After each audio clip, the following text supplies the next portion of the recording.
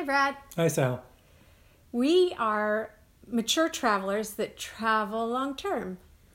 Yes, we are. We should talk about that today. Okay, let's talk about it. Okay. Well, being a couple traveling has a lot of advantages, certainly. Oh, absolutely. Cost. Sure. As a solo traveler, if you're renting a hotel room, you're paying for it by yourself. Right. When Sal and I travel, I'm paying for half. So that makes a big difference. Right. And then the thing about being a mature couple, we budget maybe differently than young travelers might. We don't usually stay in hostels. A hostel typically is a per person charge, so you might end up spending $30 a night as a solo traveler. As a couple, you're spending $60 a night, and you may or may not be getting private accommodations. Right. We've stayed in hostels, but we've always had private rooms, and it's worked out fine. It's nice because there's a common area. You have a lot of people to talk to, share the experiences about, where's a good restaurant?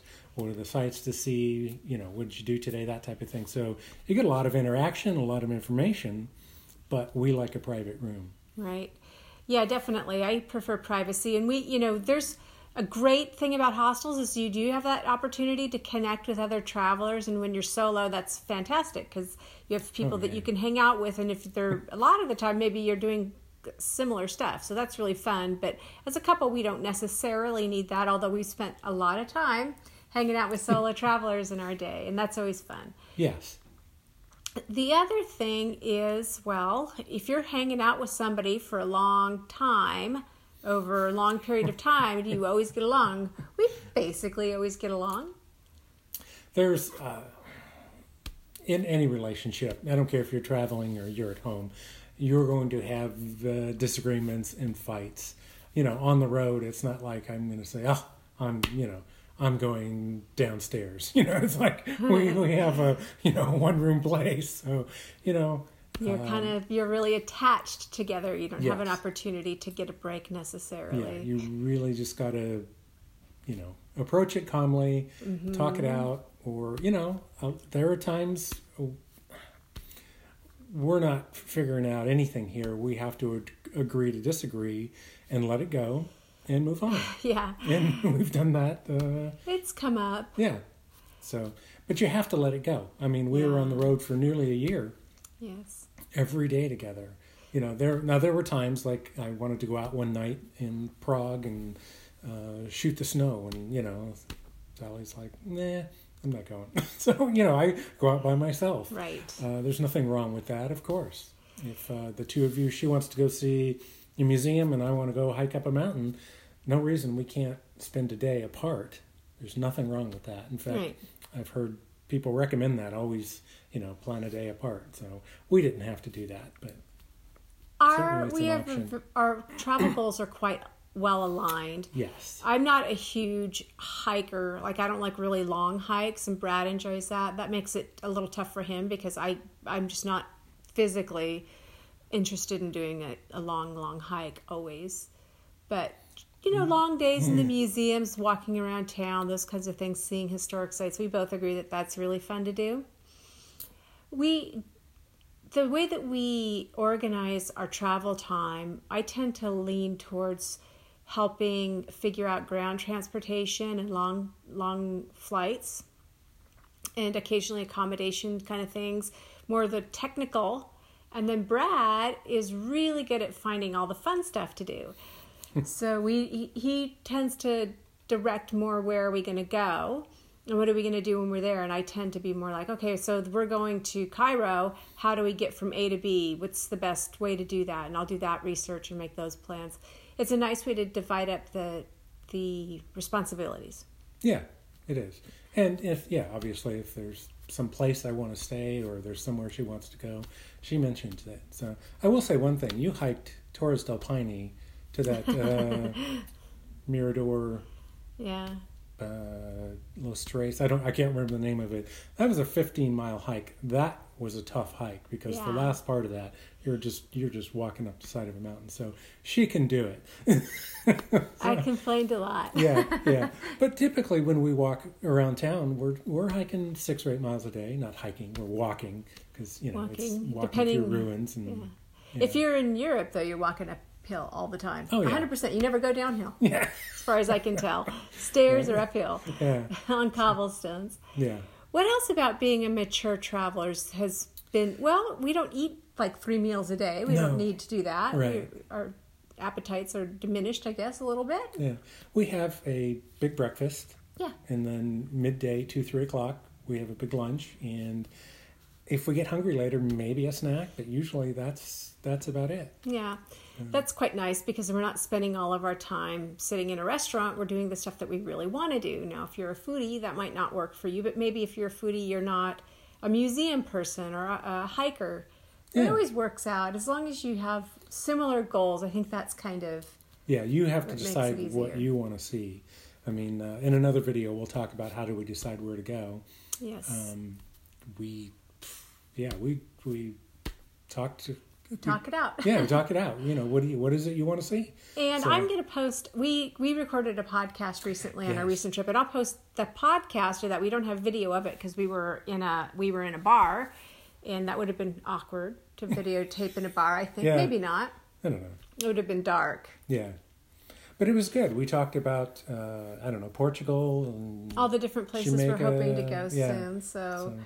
Yeah, and that actually is pretty instructive in terms of how we make decisions about where we're planning on going.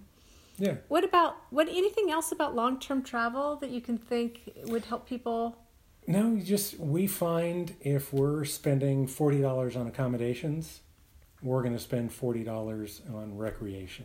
Yeah, that kind of always works out that way for us with our budget. Yeah, I mean, if you're in London and you're paying $100 a night, you're going to pay $100 for everything else. Mm-hmm. London's an expensive destination. Right. If you're in Istanbul, you're paying $30 or $40 a night, and it'll be $30 or $40 for, all your transportation and entertainment, museums or whatever you're seeing, historic sites. Yeah. So nice. It just works out. So you can, roughly plan that. Now, if you're, I don't know, heavy drinker, you're going out to the bars and everything, that may not apply. So we have a couple of drinks, but typically, buy a bottle of wine and bring it back to your room.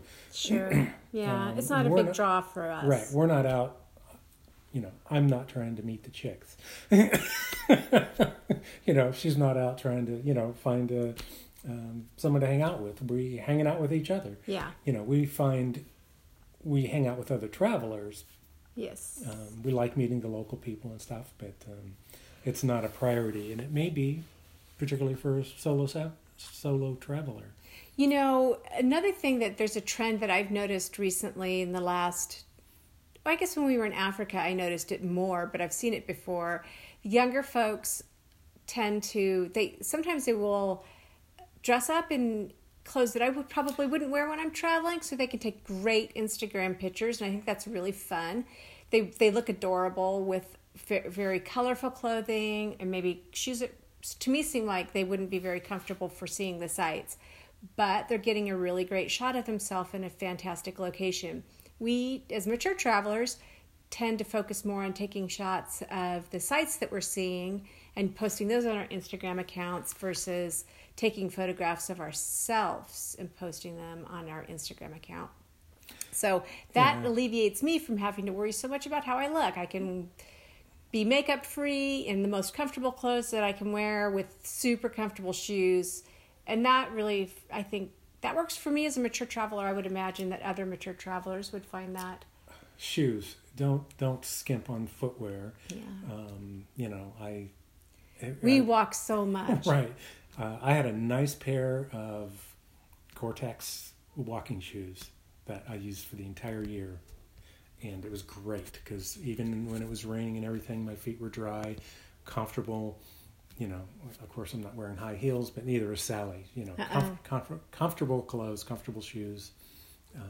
I'd almost say throw the high heels in the backpack and, put them on for your picture and take them off because, boy, It's tough. Yeah. I'll tell you a story. I wasn't there. My mom went on a 30-day whirlwind tour of Europe.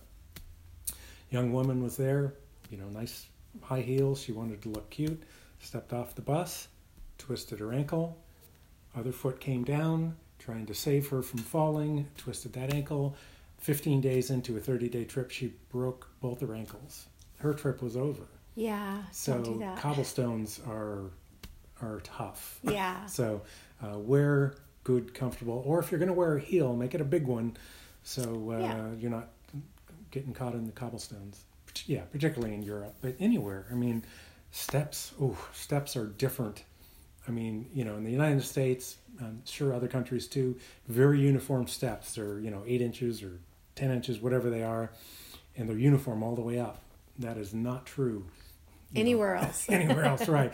They were perfectly uniform to that last step. And I tripped on it. I didn't go down, but I mean, I bumped, and had to catch myself 4 times going up this, our place we were staying.